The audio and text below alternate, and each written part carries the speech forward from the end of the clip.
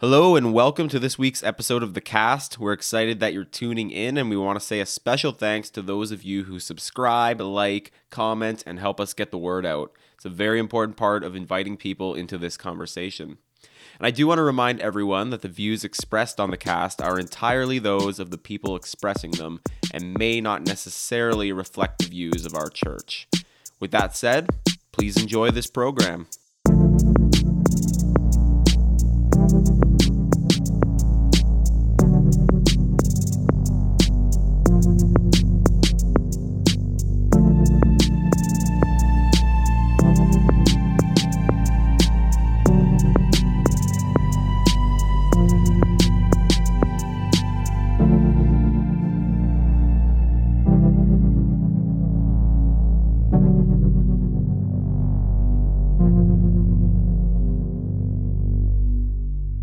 On today's episode, we're pleased to welcome Allie Bueller to the cast. She's one of the leaders at Risen City Church, and we're super excited to have her join us today.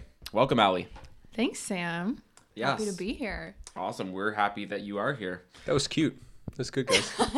What was cute about it, Mike? I don't know, just the vibe was nice, the tonal inflections. Well, we just nailed that intro. That's just the kind of... People you are. Yeah. It's just, I was going to say that's the kind of culture we have at Risen City Church. We just are warm to one another. It's a culture appreciate of one another. perfection, right? Yes. What? Well, Where is it? Pursuit of perfection. Derailed. Next. So we're going to answer another listener question this week, and this one's from Steven, and it's a bit of a lengthy thought, and it's really, really good. I love what he said here. So he writes, so on more than one occasion, I've heard it said here and on the stage that social media was made for connection, but that we've twisted it into something used for coveting. My question is, do we honestly believe the creators of social media platforms have our best interest at heart, and it's only the way we use them that is bad? Or is it possible that social media is intentionally designed to keep our attention? Is it developed specifically to feed our flesh, and are we naive to call it truly neutral? I think especially about features like notifications, endless scrolling, autoplay, targeted advertising, and other ways that tend to keep us clicking, scrolling, and watching. I would ask the same question about most media. Online news keeps you clicking. Video games increasingly dump you into the next mission or event. In a world of unlimited options, the competition is for our attention. Does the entertainment world know something about our souls that Christians are either naive or willfully ignorant about? Do we write off as neutral these platforms that are designed to catch and hold us? Is attention the new currency the world is trading? A lot of really good thoughts in there, a lot to unpack for sure. As someone who does work with software, designing software specifically, and studied this in school, I can tell you categorically that yes, every experience that you take part in is intentionally designed to produce a specific result. In my industry, or in my particular workplace, I design software that's used in airports that's meant to improve efficiency with getting bags to where they're supposed to go. So I have a particular objective that I want my users to achieve, and that's basically accuracy, speed, efficiency, all these kinds of things. So whenever I design software, that's kind of my mandate, to design it to facilitate those things. Social media platforms, on the other hand, they're designed to facilitate ad revenue and the exchange of dollars. So when it comes to social media platforms, you have to consider what is being sold on social media, and it's mostly ad revenue, to be honest. So it does pay for the social media platforms to keep maintaining your attention, and they do it through particular user experience innovations that kind of keep you scrolling, clicking, notified constantly on the app so that they can display you ads. I think we've all experienced that. We've all seen the targeted advertising, kind of how your data is basically being manipulated so that people can send you ads that they think you're going to click on and buy stuff. So yeah, I would definitely agree that it's meant to be addictive. It's not necessarily meant to connect you to other people. That is sort of one of the ways it is addictive, I think, is that illusion of connectivity. But at the end of the day, they just want your eyeballs for as long as possible. I think that I would hope that in the original birthing of these platforms, there was some kind of like good intention. Well, have you seen The Social Network? Yeah, but Mark Zuckerberg just wanted to rate girls that were going to Harvard. okay, well then, maybe it's never been awesome. But I think the general myth of the population is that this is a good thing, helps, see photos of my friends, which it does. And I think it does provide definitely a shallow form of connection. I think that's a whole other conversation around, what is connection today. And I do agree, right, that the business model is attention, and we have to be aware of that. Now, I would say that, do they know something about our souls that we don't know? I would say no, they don't. They just know something about our psychology, and know how to like get our attention, right? Through rewards and likes and insecurities and so many different parts of who we are. Like even if you do like those old Google like architect guys that would like sort of expose the secrets of their apps and the colors that they use. Like there's one famous guy, can't remember his name. Done a couple of like videos on this specific thing of how software is designed to be addictive. And so, right, if anything, they realize that we are addictive, habitual people, right? And again, maybe Christians are naive to that, although we shouldn't be given our understanding of sin and depravity that does exist in the human heart. But I do think that as tools are neutral in this sense, right? That if attention is the currency, well, for the mission of Jesus, that can be used. And so what they may have meant to produce ad revenue, I can use for the gospel. So again, is the tool itself, was it created for good things? Maybe not, but I can redeem it in this sense. And so maybe it gets to the question of why am I using it and what's my heart, again, in social media. We've talked about this before, I think, on the cast, on that level of why we're posting certain things and how we can use certain things. But in this case, I would say that we have to be just hyper aware of the fact that time and attention, right, are things that we do not get back. And so everything that seems free is not. It's going to cost me some kind of investment, if it's my time, my attention, my energy. And so that's why I think that the trick kind of is here, right? That's like, well, this is just a free app. Well, it's not free. It is costing you something. Like you are saying that my time is more valuable spent on. I know people don't like using money language and time a lot, but my time is my time given to this thing seems to be valuable enough in return, right? And I think that's what they can maximize. What's that value piece? And so is it the feigned connection? Is it maybe more cynically the fact that we are nosy people? We like knowing what's going on. Vice versa. I don't even know if that's the right saying for this, what I'm about to say, but whatever. Contrary to that would be the fact that we love pretending like people care about what we're doing. Yeah. Right? And so it feeds the cycle of you care about what's going on in my life, and I want to know what's going on in your life, and we just go around, right? Because like back when like Twitter first started and people like were tweeting all about like what they ate for lunch, like who cares what you ate for lunch? I don't care you had a taco, right? But now we'll post photos of it on Instagram. So like the heart has still remained that this is like my assumption is that you like even that's why, to be honest, I hate social media because I just don't believe people care about what I'm doing. Yeah. Right. Like at the end of the day, like I post things because I'm like, it's what you do now. People got it. Like it's engagement. Like even like I have heard, to be honest, that when people through some of my engagement on social media have either come to our church or thought, hey, I never thought, a young guy like that could, be a pastor or whatever. And so there is an advantage potentially, but I hate it because I'm like, I honestly don't think people care that much. And maybe that's me being so weird and insecure and prideful and self-focused on what people think about what I'm doing. But I just don't think people care to see about like my daughter doing a cute thing. Like I love it, but like why do I assume everyone else is going to do that? Like I don't. To me that could just be where it's weird for me. But yeah.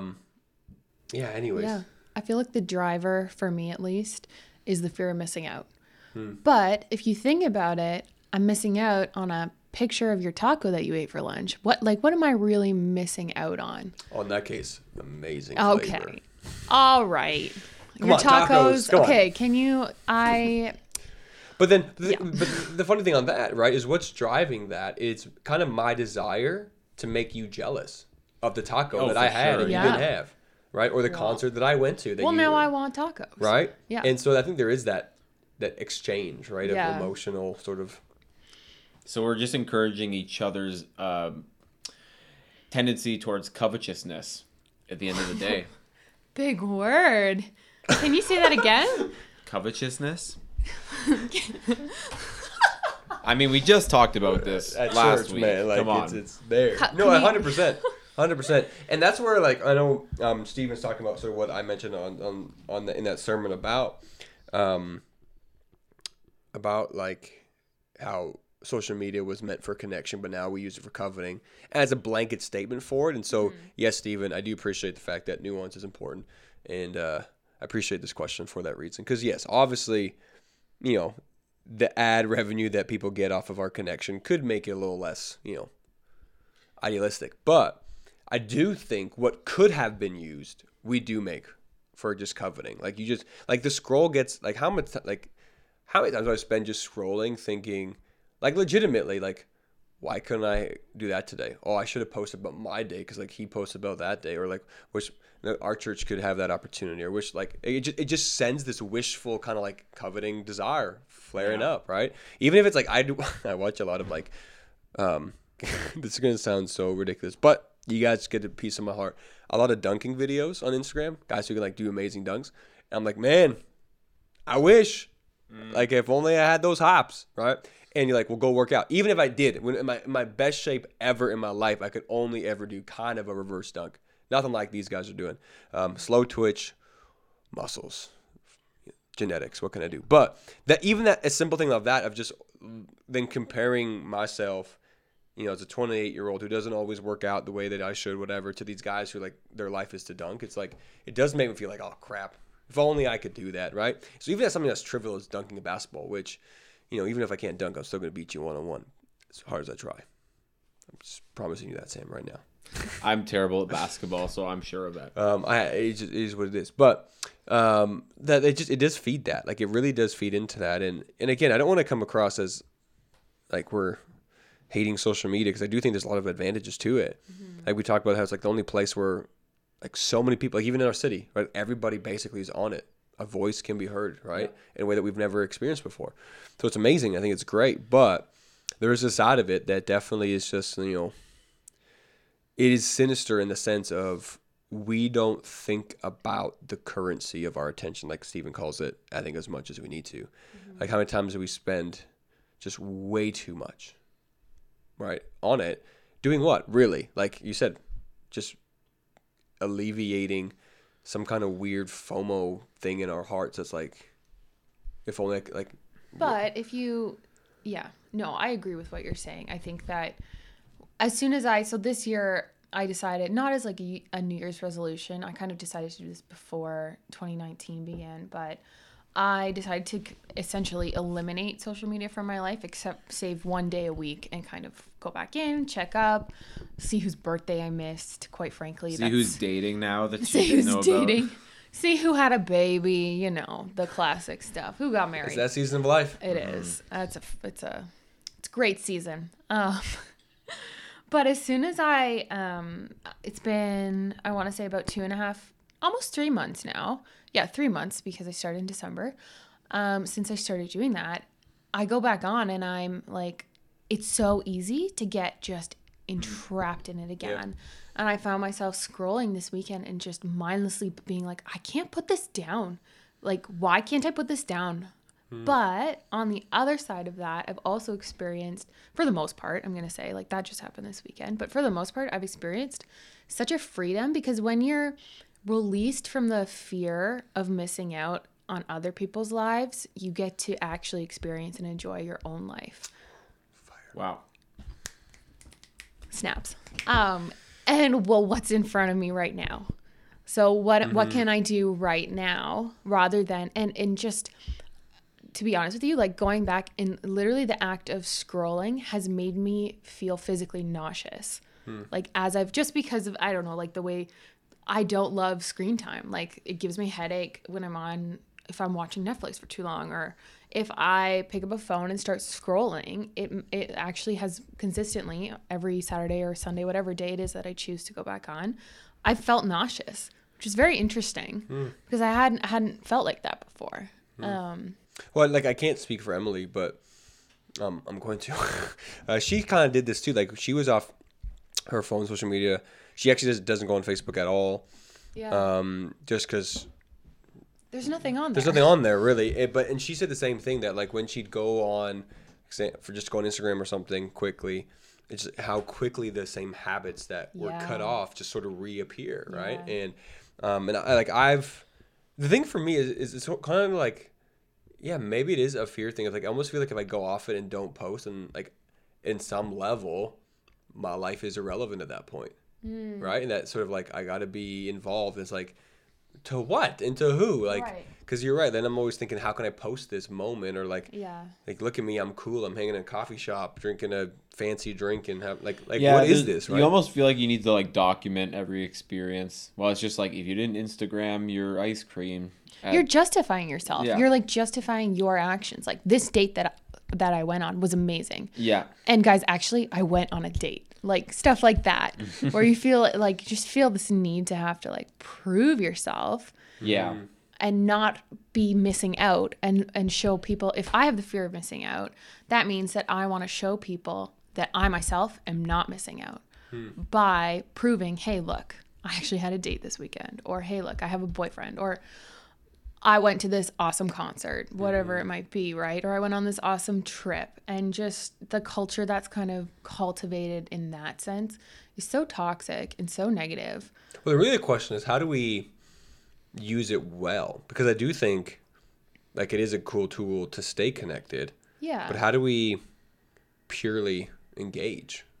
Right? Like in a way that's like not idealistic, because obviously we're imperfect, but like I think of the idea of, as pastors especially, there's this pressure kind of on pastors to be on social media and to be showing our life outside Sunday mornings and to all this stuff, which I've self-admittedly it's suck at. I'm horrible at it.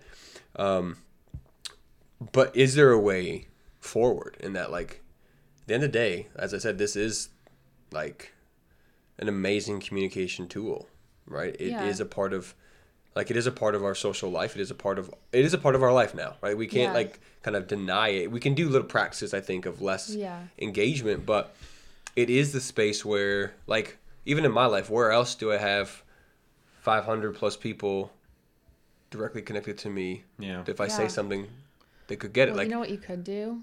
I had an idea. I don't know if you'd like this though. Like, for example, we know that you're not super connected on, let's say, Instagram, for example. You don't post a lot. I do not. You do stories frequently enough, right? But like, what if you posted a coffee shop that you're hanging out in for the day and said, hey, come join me? Like, that's a cool way that you could use social media to like invite people. Invite culture And invite people into the conversation maybe that you're having with the barista that day. My mind's just in coffee shops now these days, but no, that's true. And that is I think a way of trying to rise above it a little bit. I like social media when it's less showing and more like exchanging. Like, I think like it's cool that you can like ask questions on Instagram stories and stuff. Like, that's pretty fun. And then like, even for me, like, sometimes just the fact that I have Facebook Messenger and I can just reach all these people anytime I want to, having group chats and stuff where you can share funny pictures with each other. Yeah. Like, that's the good side of social media to me, is where you feel like you're facilitating a conversation.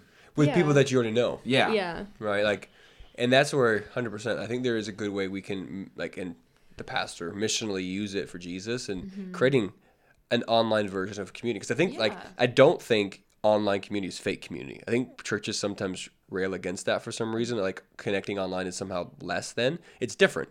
It's not the same. And I think it's part of our life. And so we have to figure out a way to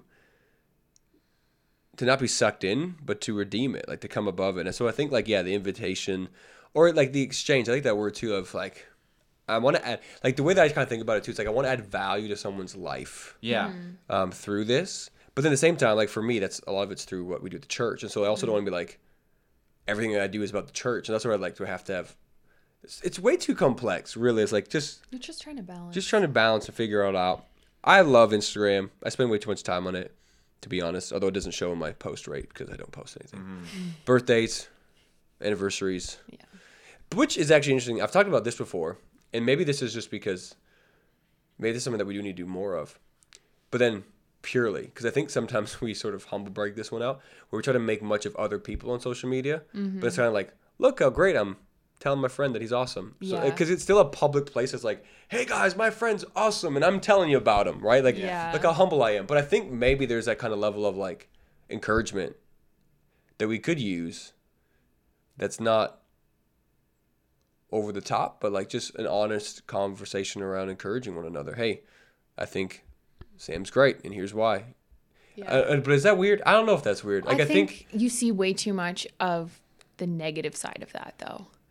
Like, friends that are, whether they're in the church or not in the church, doesn't matter.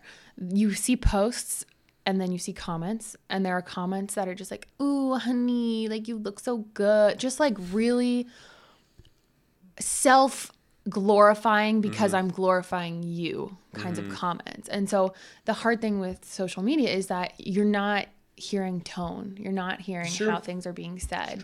So it's all up to interpretation. So as much as I want to be able to like comment on people's posts and be encouraging, sometimes I feel like I'm held back from that because I don't want to appear, again, like, what am I projecting? What's my appearance? I don't want to appear a certain way. It's amazing how like big and beautiful the English language once was, and how much we've reduced it now, and like get to the point where we're expressing ourselves very imprecisely with words on Instagram comments and emojis too. So don't hate on the emojis, man. They're fire. fire all day long. No, but even that, then maybe number one would be that we have to be aware of how we get perceived, but maybe I'm overthinking that way too much and just got to encourage people regardless. And number two would be maybe we do need to be better in our precision, right? Like, like the way that we hear from the past is through the written word. So it's not like you can't communicate very well through that, right? And so I think maybe we have lost some of the art of that potentially, to go to your point, Sam. But I think maybe it's just about taking the extra added step then of precision and truly trying to do all we can do to say, like, I'm going to communicate this to the best of my ability and not just use it as a quick, you guys know me. Typically, it's like 3 fire emojis if it's a good thing. Maybe 3 hands up, something like that. But like going deeper than that, obviously, for bigger things, and saying, you know what, I'm actually going to try my best to take as much ambiguity out of it. You should, because if you do that for every post, I'm going to think, man, he doesn't really care. Oh, Mike saw this post. Great. Well, sometimes it's fire. You just got to... Sometimes that's true. Sometimes it just is fire, How fire is it, though? But like 3 fires. Like 1 fire, I'm like, I got you. No, but like I think it's like 1 is like...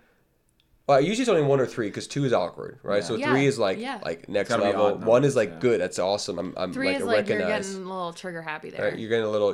If it's that's 5, exciting. we just set Mike's day ablaze. If it's 5, I'm on caffeine. It's my 5th coffee of the day, and I'm just feeling everything right now.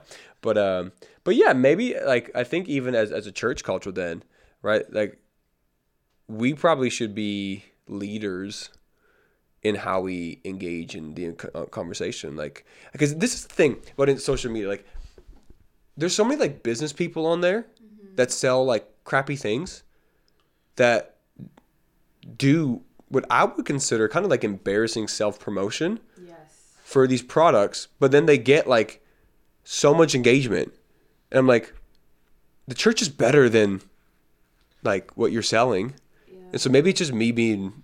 Well, how are we selling the church? Too false humility? What? That's not even a word, Michael.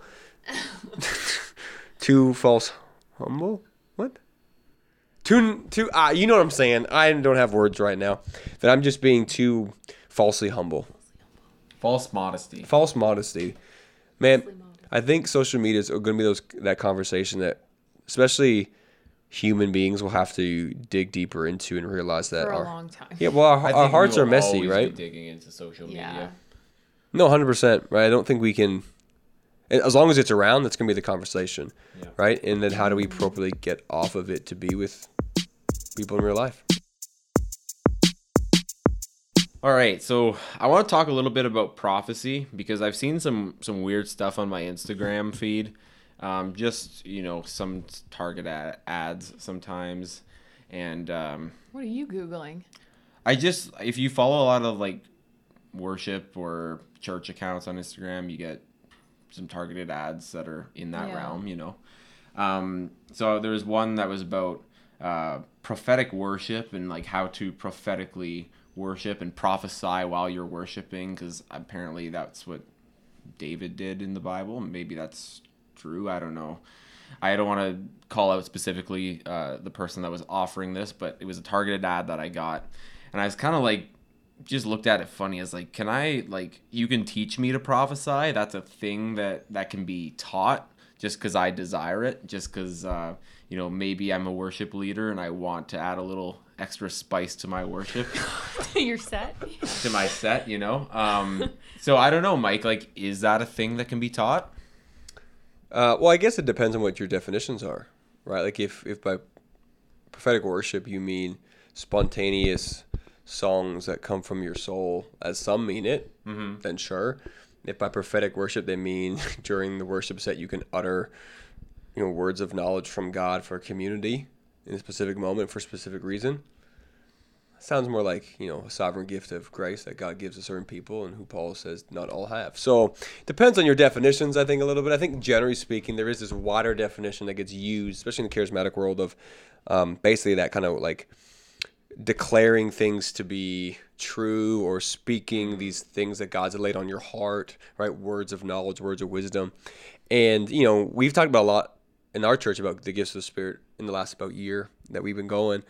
And we just sort of have a distinct theology from that vein of understanding.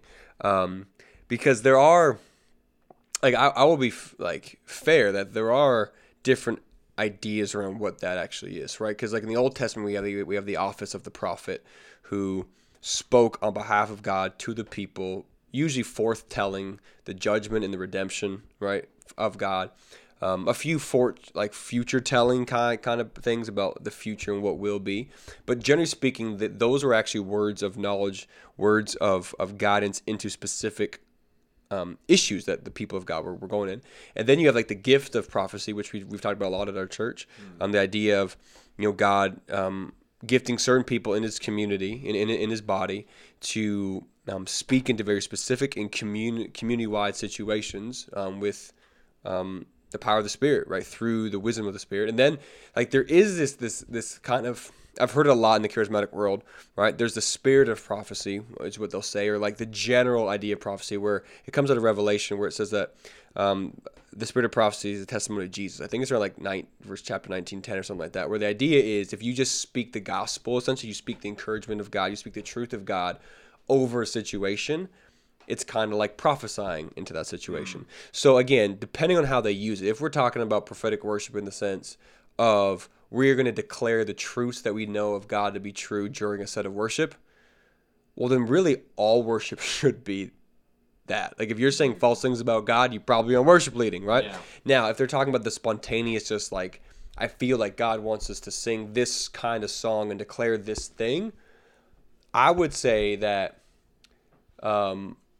you have to have a pretty wide or broad definition of the gifts of the Spirit at that point, which we would reject as a church. This is a very sort of Risen City specific thing for us, but the way that we've developed our theology of the gifts is that, you know, God gives some gifts to some people out of his sovereign plan for the sovereign good of the church, and that's our job to respect that and humble that when Paul says desire the greater things, right, that's at the end of a context upon which he says that the gifts are given for the good of the church and that we all need each other in different ways. So the context is humility, and the desire comes from God. If you want to give me more, I want more. If you want to have me, you know, grow in other gifts, then fine. But he says, do all prophesy? And then he says, no. Implied no, but no, right? Do all speak in tongues? No. Do all have this? And so the language of we'll all have access to it, yeah, technically it's true. The Spirit can give you any gift that he wants to at any time. But I think a more natural reading of the scriptures is that we have limitations on our gifting, measures on our gifting, and you cannot teach somebody a sovereign gift of the Spirit. So if you want to teach somebody how to encourage people through the gospel and call it prophecy, I'd say your definitions need tweaking, but yeah, fine, go ahead, do that. But you can't like you can't teach somebody to twist the arm of God to in a moment give a word for that people. Like I And I'm speaking out of experience. This is the thing. Like, I grew up in that, and I appreciate it, and I understand it. And even in college, we had very charismatic groups that we would. Some of the leaders would actually participate in this kind of like prophetic activation, they called it. And it always made me a little bit leery, but like I had no other context to think, well, why not? The Spirit can do whatever he wants. But growing up into that and seeing it and seeing some of like the hurts it can cause. Now, for me, I'm never someone who says just because you've witnessed the abuse of it doesn't mean that you have to abandon it. Sorry. Sorry, you would say that just because. Yeah, sorry, I probably didn't say that very clearly. So just because I've seen abuses of that theology doesn't mean I must abandon that theology. Right. And so for me, like, I say this with a deep love for that movement because I am part of it. Like, we are, in our context, a charismatic church who believes in the gifts of the Spirit. But I think our theology kind of tries to steer away from this, I would say, over-realized expectation that any Christian at any time, through sheer act of training, can somehow activate a gift of God in them. It just, to me, like, in the Pentecostal world, it was everyone can have the gift of tongues. In the charismatic worlds, everyone can prophesy, right? And it's like we highlight certain gifts and like I think everybody, and it just, no, I just like, I don't think that's ever given by Paul, who writes most of our theology on the gifts, as a way of reading that into the way the church works. Like, we are not all mouths, we're not all eyes, we're not all ears, as he says, and we all need each other. And so I get weary of the fact that we believe that a gift of the Spirit that we have to train into existence. Now, I just want to say this quick because I do think that the idea behind it generally is actually very positive, because usually, and like, again, this is my experience of it, it's the idea of trying to get yourself to be in the disciplines of our faith in tune with God. Prayer, study, fasting, waiting on him, silence, solitude, training my my spiritual hearing. That's not a great term, but just my spiritual sensitivity to God in a moment, my practice of his presence, as Brother Lawrence called it in his book, that I think is actually hyper valuable, and we need to train people in that. But I just don't think the overflow of that is that every Christian also now can prophesy on behalf of God and speak things like, and so that's where I would come against that in that sense of like, again, definition. What do you actually mean? Is it connected to a gift, and is it an over-realized theology of the gifts of the Spirit? Because hey, if all you mean is we're going to encourage people through the declaration of God's truth, go ahead. Right? We should be doing that every single week. Yeah. Right? But if it's specific, I have a word from God because I was trained to hear from God. I do not see that personally in the Scripture. So, yeah, that's interesting because I mean, I think I hear what you're saying for sure about people's desire being maybe positive in this respect. The cynic in me, of course, goes immediately to the negative places that this can go. So I know my parents, when they were church shopping around here in the city, 25, 30 years ago when they were first married, they went to some church one time, and there was some workshop for like, you activate your gift of prophecy. And it seemed to them, the way it struck them was that it was about me, about edifying me, building me up, making me feel special, that I can prophesy now. And that seems contrary to the intention of the spiritual gifts, which is to build up the church. They're to benefit others, so to benefit the body, rather than make me feel special because I have this superpower from the Holy Spirit. Yeah, well, again, that would be very cynical of you, because I do think that like that might be a way some people can interpret it, but I think the genuine heart is that, because why would someone want? Okay, you're right. Someone might want to feel like they can prophesy because it gives them kind of power, whatever. But genuinely speaking, that when I've met people who legitimately have that gift, right? It's for the benefit of other people. It's, hey, I feel like God laid it on my heart. Can we talk about it? Can we pray about it? And it really is never about self-serving. That could be a thing where you differentiate between who actually has a gift and who just has a desire for a gift.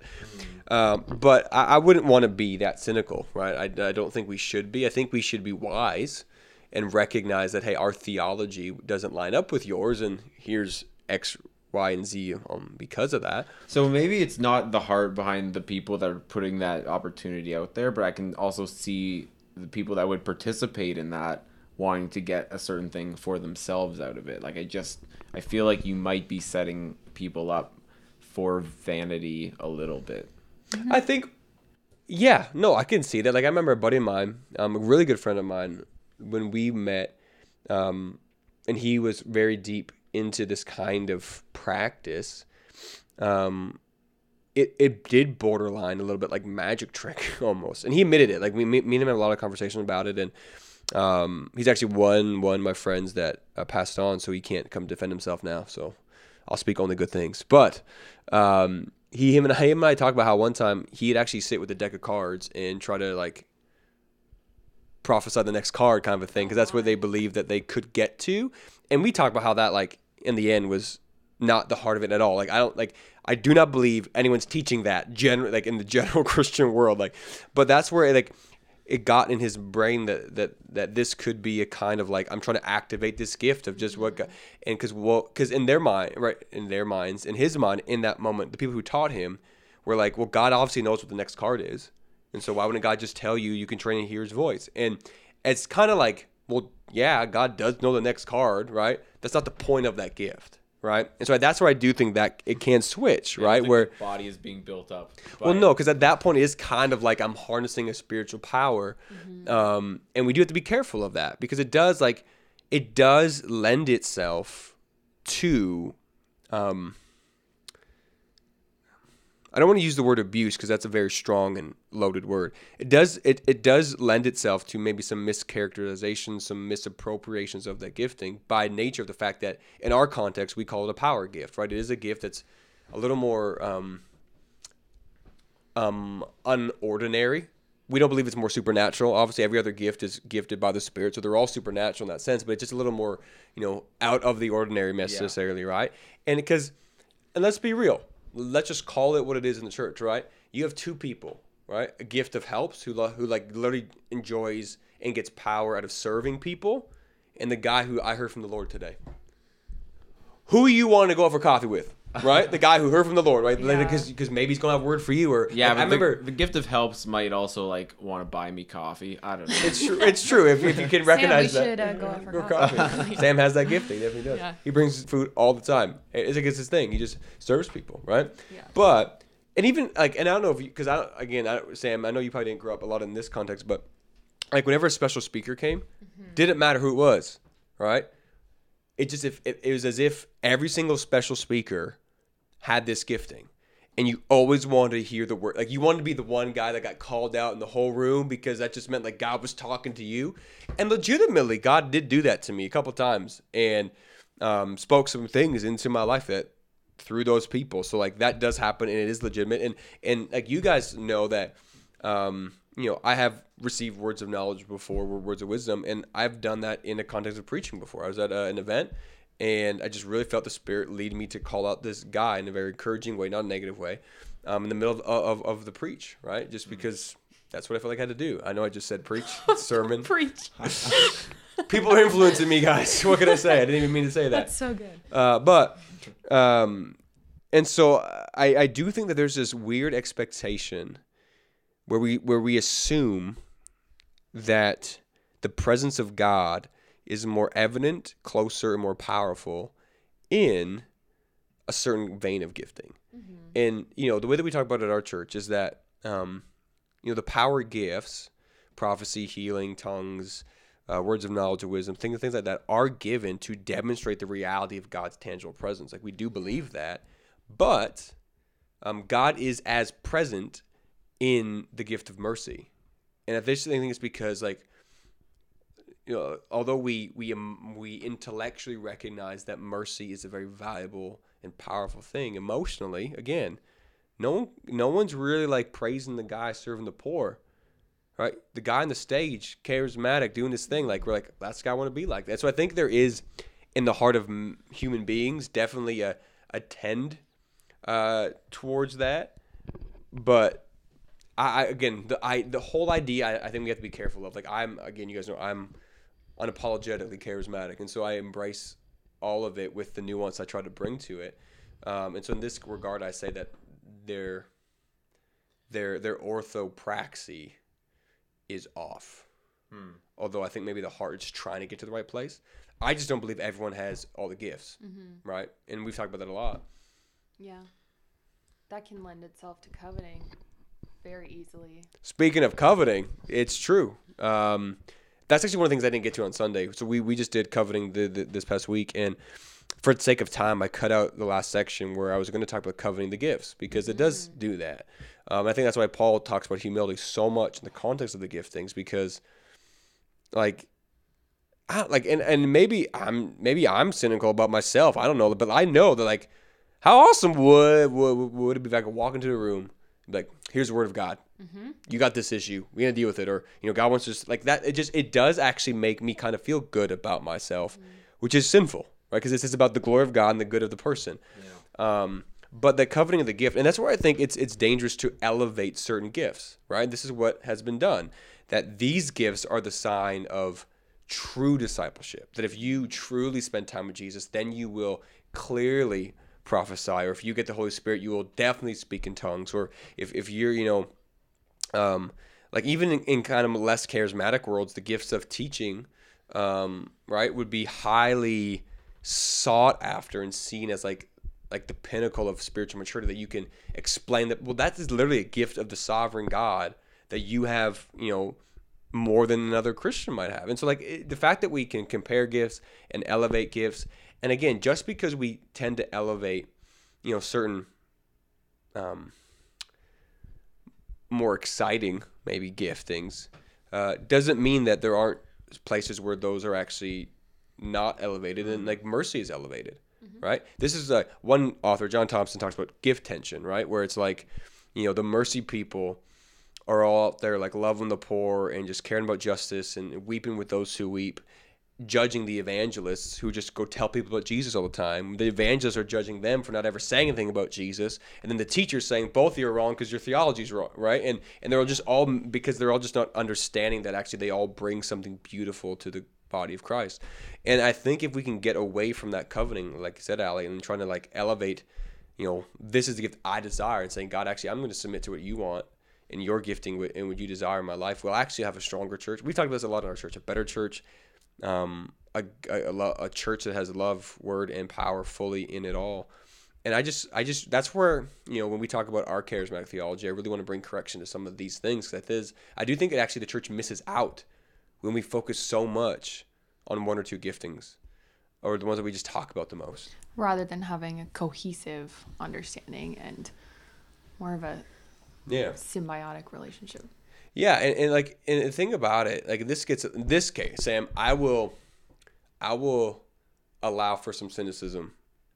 No, that's wrong. Cynicism is never great. Some skepticism, right, in this regard, because when you do get into these places where we have elevated to the gift of prophecy, right, which really in most contexts legitimately just means words of knowledge and wisdom, but we just convolute the two based on individual application or community application. It does get into essentially just horoscope, right? Yeah. It's usually very generic. It's called the Barnum effect, right? You say a vaguely generic positive thing about anybody, and they will be able to connect it to themselves in some way, right? Because, everybody wants to hear that you are a flower blossoming and God has a new season. Like, who doesn't want to hear that, right? Like, I could give you prophecies right now, right? And the issue is the difference between the gift in action and someone just wanting to have the gift isn't necessarily the heart motivation, because both of them could really desire to help someone. It really is submission. Did God actually give you this word, or are you just trying to sound spiritual right now? Even if it's to help people, right? Because a right motivation is great, but if you're actually stepping outside the will of God, you're not walking in his kingdom's direction, right? And so, can he redeem it? I believe he can. Have I said things thinking they're from God before? I'm sure I have. And has God used it? Hopefully. I pray that he has. But I think that's where maybe we can get a little bit sort of out of proper practice when we begin thinking that I can just like say things full of enthusiasm that are kind of vague and positive and attach Jesus to them, and then I've prophesied. Because that's literally what I've heard people do. And I just think we have to be wary. And I think having a more nuanced theology, especially around the power gifts, things like this that are a little more extraordinary, would be so beneficial, because then you like don't make people feel less than for not having them. You don't overemphasize them, and they get to be used what they're meant to be used for, right? Speaking God's truth into a situation. Like, well, I want that. I want people to have that gifting, but I just don't think everybody has it. Yeah. Ali, what has your experience been with prophecy in the past? Have you had direct experiences with that? I don't know. That's where I'm at. I'm still trying to kind of discern. Like, I've received visions before.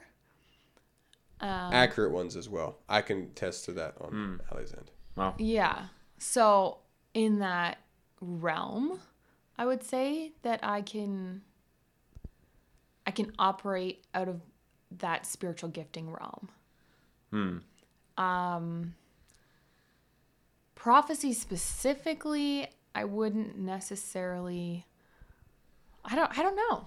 So I'm wondering more around kind of the boundaries that we draw around our spiritual giftings, because the Bible does outlay very specific spiritual giftings, and obviously we recognize those, we acknowledge those as true and real and good, but there are other gifts. There are gifts that are not specifically mentioned, let's say, in the Bible. And so how do you kind of navigate that? It's a good question. And that it would be a point of contention for people, because some will say that there are like no gift. The gifts that Paul lists are most people would say no, those are just like, they're just summaries. But there will be some who say, well, actually no, those are just what they are. I do agree that there are more than what are listed, right? Like that there's about 20 or so listed directly in the scriptures, but I think there are more. Like, I think even if you look at the Old Testament, you see God anointing people with certain creative gifts and things like that do come out. But I do think that like the struggle is trying to actually truly understand some of the more, again, it really, when it comes down to the gifts of spirit, and I don't know if you guys have discovered this or not, but people's contentions and issues are always around the more power-based giftings. Right? Like, no one's really arguing what mercy means.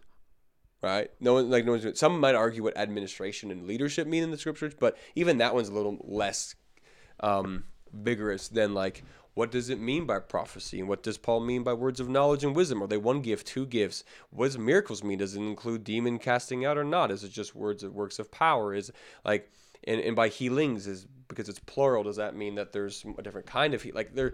And I think because we want so hard to truly get it down and seem rational in some ways, and I do agree that there might be some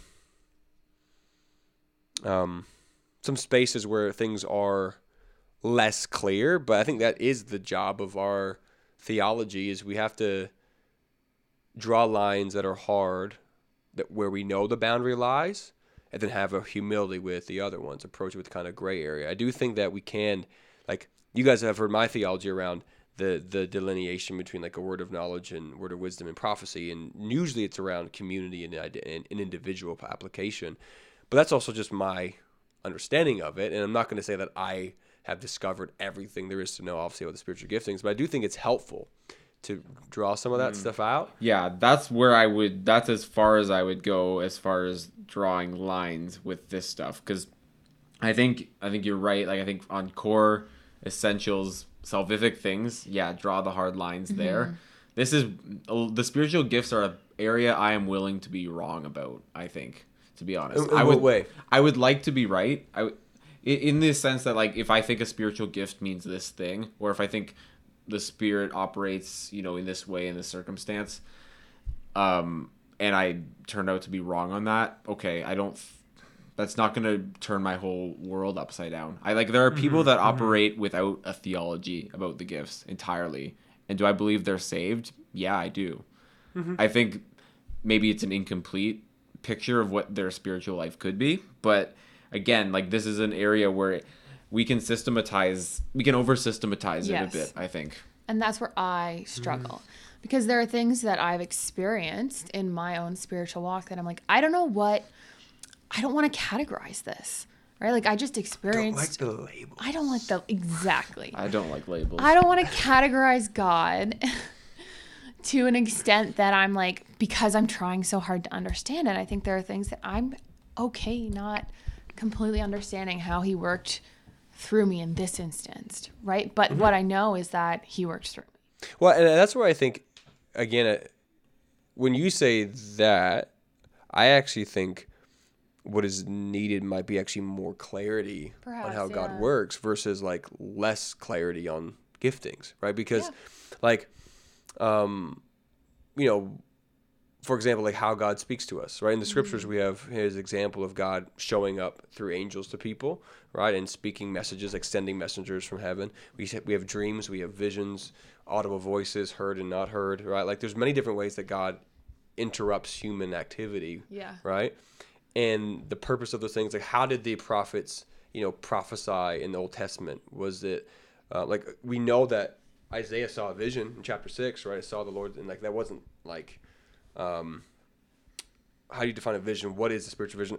Whatever, we'll get there. But he saw this thing that no one else was seeing, but he was given that access to that. Paul talks about how he went to the third heaven. There are spiritual experiences that, maybe are hard to explain, but what was the point of them? Maybe we could get to, and maybe that's where we have a lower understanding of how God can speak to us, because I think that's where it gets down to a lot of it, especially in the ones that are talking about what we talked about, the prophetic gifting. It's a lot of it's God speaking to his church through us, and I think what we often think is that somehow in a moment I get what the charismatics like to say, a word from God, right? Something that I feel I need to say, or a picture. Where the people will often say, and I to be honest, believe I've received those as well.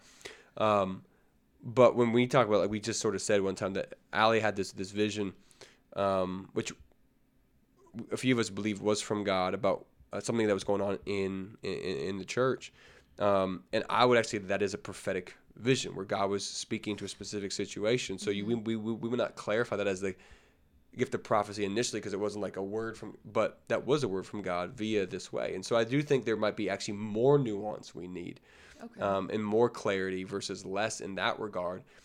But again, how do you figure that? But does it matter that we called it that? Maybe not. Maybe what matters is you went to the right people, we discerned it, we prayed about it, we thought about it, we asked the Lord for clarity on it, and we trusted his leading. And so if you just got up on a Sunday morning and said, I had a vision, right? We'd be like, sit down, Allie, right? Okay, but then we saw the vision come to pass. So it But in that case, but how would we know, right? Because that's where I think order and clarity matter, right? Where this isn't just some wild west of spiritual gifts, or it's you walk into a church and I heard from the Lord. That's just that's not going to happen. Because I do believe God, is a God of order, as well as power, and those things aren't in opposition. And so, maybe it's actually more about. And this is what I've actually thought a lot about, is it's maybe about more how we work it out in community that actually is more important for us to figure out. Maybe less about identifying everything. I think it's important to have a system, to have a structure, to take the scripture, what Paul lays out, and say, okay, well, here's some gifts that are available. Because he encourages them, and Peter does later in one of his letters, use the gifts you need to be doing this, which means you need to know them so you can actually use them. But it's more about how do we activate, that's a bad word, but going back to what we were talking about before, in a community, right? How does that actually work itself out, and how do people trust the gifts in one another, and how is it active in the community, right? How does that, and that is a tougher question, because again, having a mercy gifting, easy, go start some outreach thing, right? Having gifts of help, here, set up some pipe and drape and love it, right? Having a gift of administration, you have so many places in the church, right, to fit. But having the gift of prophecy, having the gift of word of knowledge, the gift of faith, the gift of healing, the gift of intercession, those are a little harder to figure out. I think that's maybe where people get. I think they're harder to figure out, but they're also harder to own, because you don't necessarily want to say, especially not, and it, from my standpoint at least, like not from ever a prideful place. Well, I have the gift of Well, if someone said that, I'd be like, no, you don't. well, you might, but not here. Like, because exactly, there is a community aspect. But I 100%, like, how do you sit down and be like, I got this gift, I just want to let you know, right? Right. So whenever when I've spoken to people that say, hey, I have a word from God, it's always with a little bit of tentative energy right there. Like, I'm pretty sure God said this to me. And then it's affirmed, usually, or received, whatever. But humility, I think, always has a lead, right? Exactly. And so I think what's interesting, as an observation at least, is most people, like even Kayla, like when she gives words of knowledge, she always, shout out to Kayla, she always does it with, she precedes it with humility. And that's awesome. And I think that's a really important aspect of it. But I think as a person myself, I have a hard time, I'm a person that loves structure and I love organization and I love lists and all that fun stuff. But I have a hard time drawing the hard lines around spiritual giftings because I almost feel like I don't have permission to own it. And maybe that's just a me thing. And maybe that speaks to somebody else in our church as well. But it also speaks to the importance of, well, exactly what we were just talking about. Like, let's learn how your gifting acts itself out in our community for the glory of God out of a place of humility. And so that's just clearly something maybe I need to work on. Well, I think that we all do, because it's also the same thing of like, so the gift of teaching. Have you ever heard a bad sermon before? Yes. Yeah. Right? Never in our church, ever. But no, but the thing is, like, someone has a gift of teaching who God has raised up to like, speak some truth into his community, right? There's the gifting and then there's the use of it, right? And just because, like, you have a gifting, Paul later talks about how you have to fan that flame and use it and stir it up, that, like, you might preach a bad sermon, but no one's, like, kicking you out of the church and no longer using the gift of teaching because you had a bad sermon. But yet with the gift of prophecy or, some of these more, again, power gifting, it's like you mess up one time, then you're done, right? Yeah. And it's like, how do you actually grow in that? And I think that's the benefit of a kind of class model like these other churches would have, because it creates a safe space for that. Yeah. But I think it also can create false expectation. And so I think it's trying to find that humble balance of, like, we recognize these gifts exist in our church and we want to create a space where those can actually be flourished out. And I do think humility is actually the biggest thing in this, that, like, even for those who have recognized giftings, to not operate out of the fruits of the Spirit, right? To not operate out of humility is a misuse of that gifting, right? And so I think there has to be, preceding all of this, right? A true gift of humility, in sense, to say, God, like I want what you want. And I do think that, and this maybe is where attention that I have, to be honest, is that when you put some definitions and some lines and we bring a nuanced theology that we believe we have around who can have, not who can, but who gets gifts and certain things through the sovereign choice of God, it does kind of feel like we limit what God can do in a moment. Yeah. And so that's where I would also say that God, by the Spirit who is in us, right, can do what he wants at any time, right? And so can there be sporadic moments of, whether it's healing or faith or acts of mercy that just come from someone out of the inspiration of the Spirit of God, simply because God's moving? 100%, right? That doesn't mean they have that gifting. It means God uses them in a moment. So I don't think we have to think, and this is, I do fear this, that we would limit God's ability by trying to set some systems in place, systems of identification and whatnot. But then I just get reminded of the fact that we do believe that limitations in our life are an act of God's love in our life, that we can't be all things at all times, and that I'm going to trust that God's going to sovereignly do what he wants to do in a moment. And whether that's I have a gift or someone else has a gift or whatever, like, I have to be okay with the fact that sometimes I will be limited, but God is never limited. Yes. And to me, when it comes to gifts, intentions, and God's moving, God's presence, and God's power, we don't want to ever limit that 100%. But I think sometimes in our desire to not limit that, we also can create a little bit of chaos, If that makes sense. Yeah, I know what you mean. And so I think it is attention we have to have. And again, you guys know me. I'm going to err on the side of like the presence of God. I want to be here, do whatever you want, because I genuinely want that to be our attitude, recognizing that, you know what, I, even as the pastor, right, like I've talked to you guys a lot about the gifts I have and don't have. And just because I don't have the gift of mercy doesn't mean I don't go be merciful, right? I still have to act those things, that they're still general Christian practices, but I just recognize that those would be sacrifices more than moments of encounter for people, right? Yeah, I have a question too. I don't want this to come off as like confrontational or cynical, as sometimes my questions do, but it's more a question about the gift of tongues, for example, because I've never spoken in tongues in my entire life. I was told by my Pentecostal grandparents that like everyone can speak in tongues, and everyone does. It's, you know, it's your little language with God. And I just have a question though, like if you are genuinely gifted in tongues, how do you go about discovering something like that? Because everyone that I've heard who has spoken in tongues, everyone that I've talked to, grew up with a similar Pentecostal theology that everyone speaks in tongues. So it's like, okay, well, of course you spoke in tongues because you were encouraged to. Mm-hmm. I don't know if I've ever heard anyone who just discovered that they had the gift of tongues. Like that's just anecdotal, 100%. I would be curious, like how you go about figuring something like that out. Well, again, I think that the gift of tongues specifically is a very external thing, right? Mm-hmm. Like, you're going to kind of speak in it or not. So I'll give you a good anecdote about when I didn't have this gift. When I was about like 11 years old, and I grew up in a Pentecostal church. So there's this old guy who I was like down at the altar, weeping with Jesus, best moments of my life. And then he came up to me, he's like, so do you want to speak in tongues? And I'm like, of course, I'm Pentecostal. So he says, repeat after me. And then I just repeated what he said. And then I went to my mom after. I'm like, Mom, I spoke in tongues tonight. And she's like, what happened? I was like, this guy told me to repeat. And she just flipped because obviously that is not how it happens. And so like there are fake moments of 100%. And there is caricatures and whatnot. And but I would say that a genuine... Oh, Sam, you're going to make me get into a bunch of different theology. So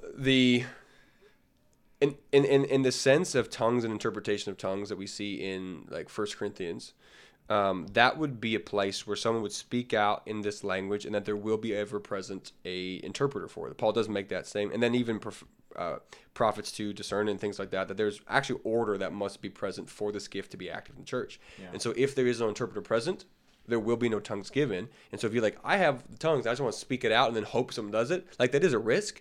But that's where like recognizing, having clarity around rules and understanding actually is very beneficial in this way.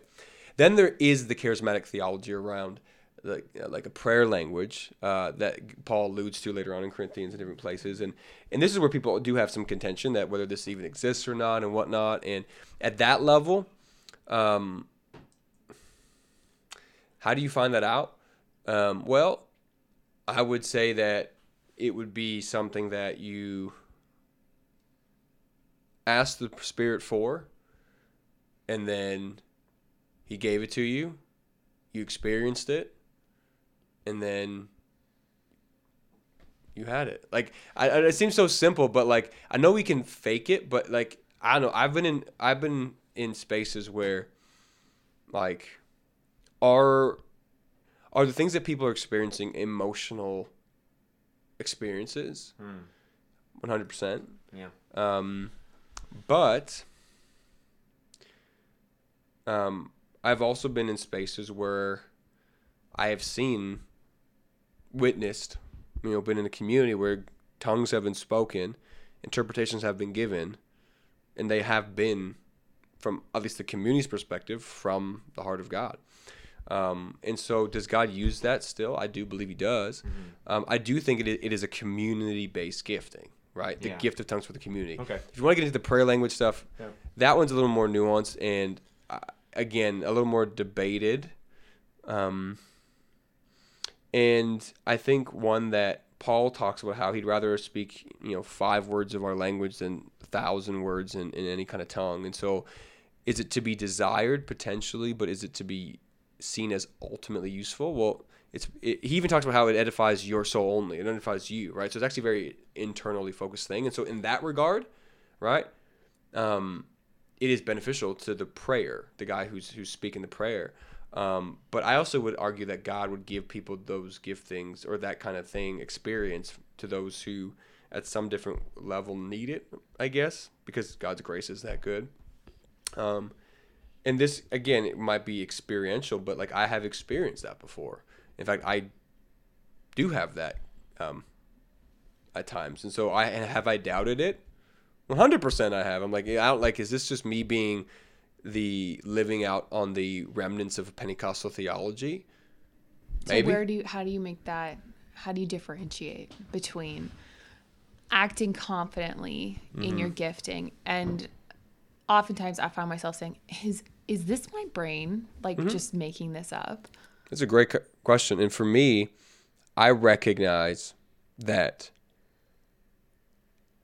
the gift of tongues specifically, that if I have been given it, I know it's not the community one. I've never felt compelled in a community to stand up and speak this language, or, even, speak different language. Like I've heard stories of people going like to Mexico, all of a sudden speaking perfect Spanish, right? Like God does do that. I 100% believe that.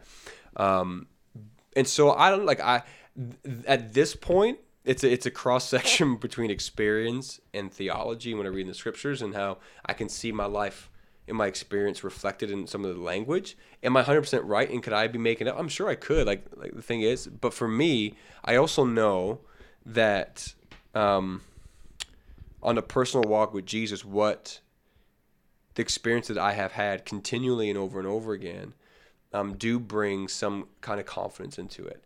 On a communal level, when I'm talking about the gifts of teaching, the gifts of, again, I've been given words of knowledge and things like that, I honestly approach that with almost fearful humility.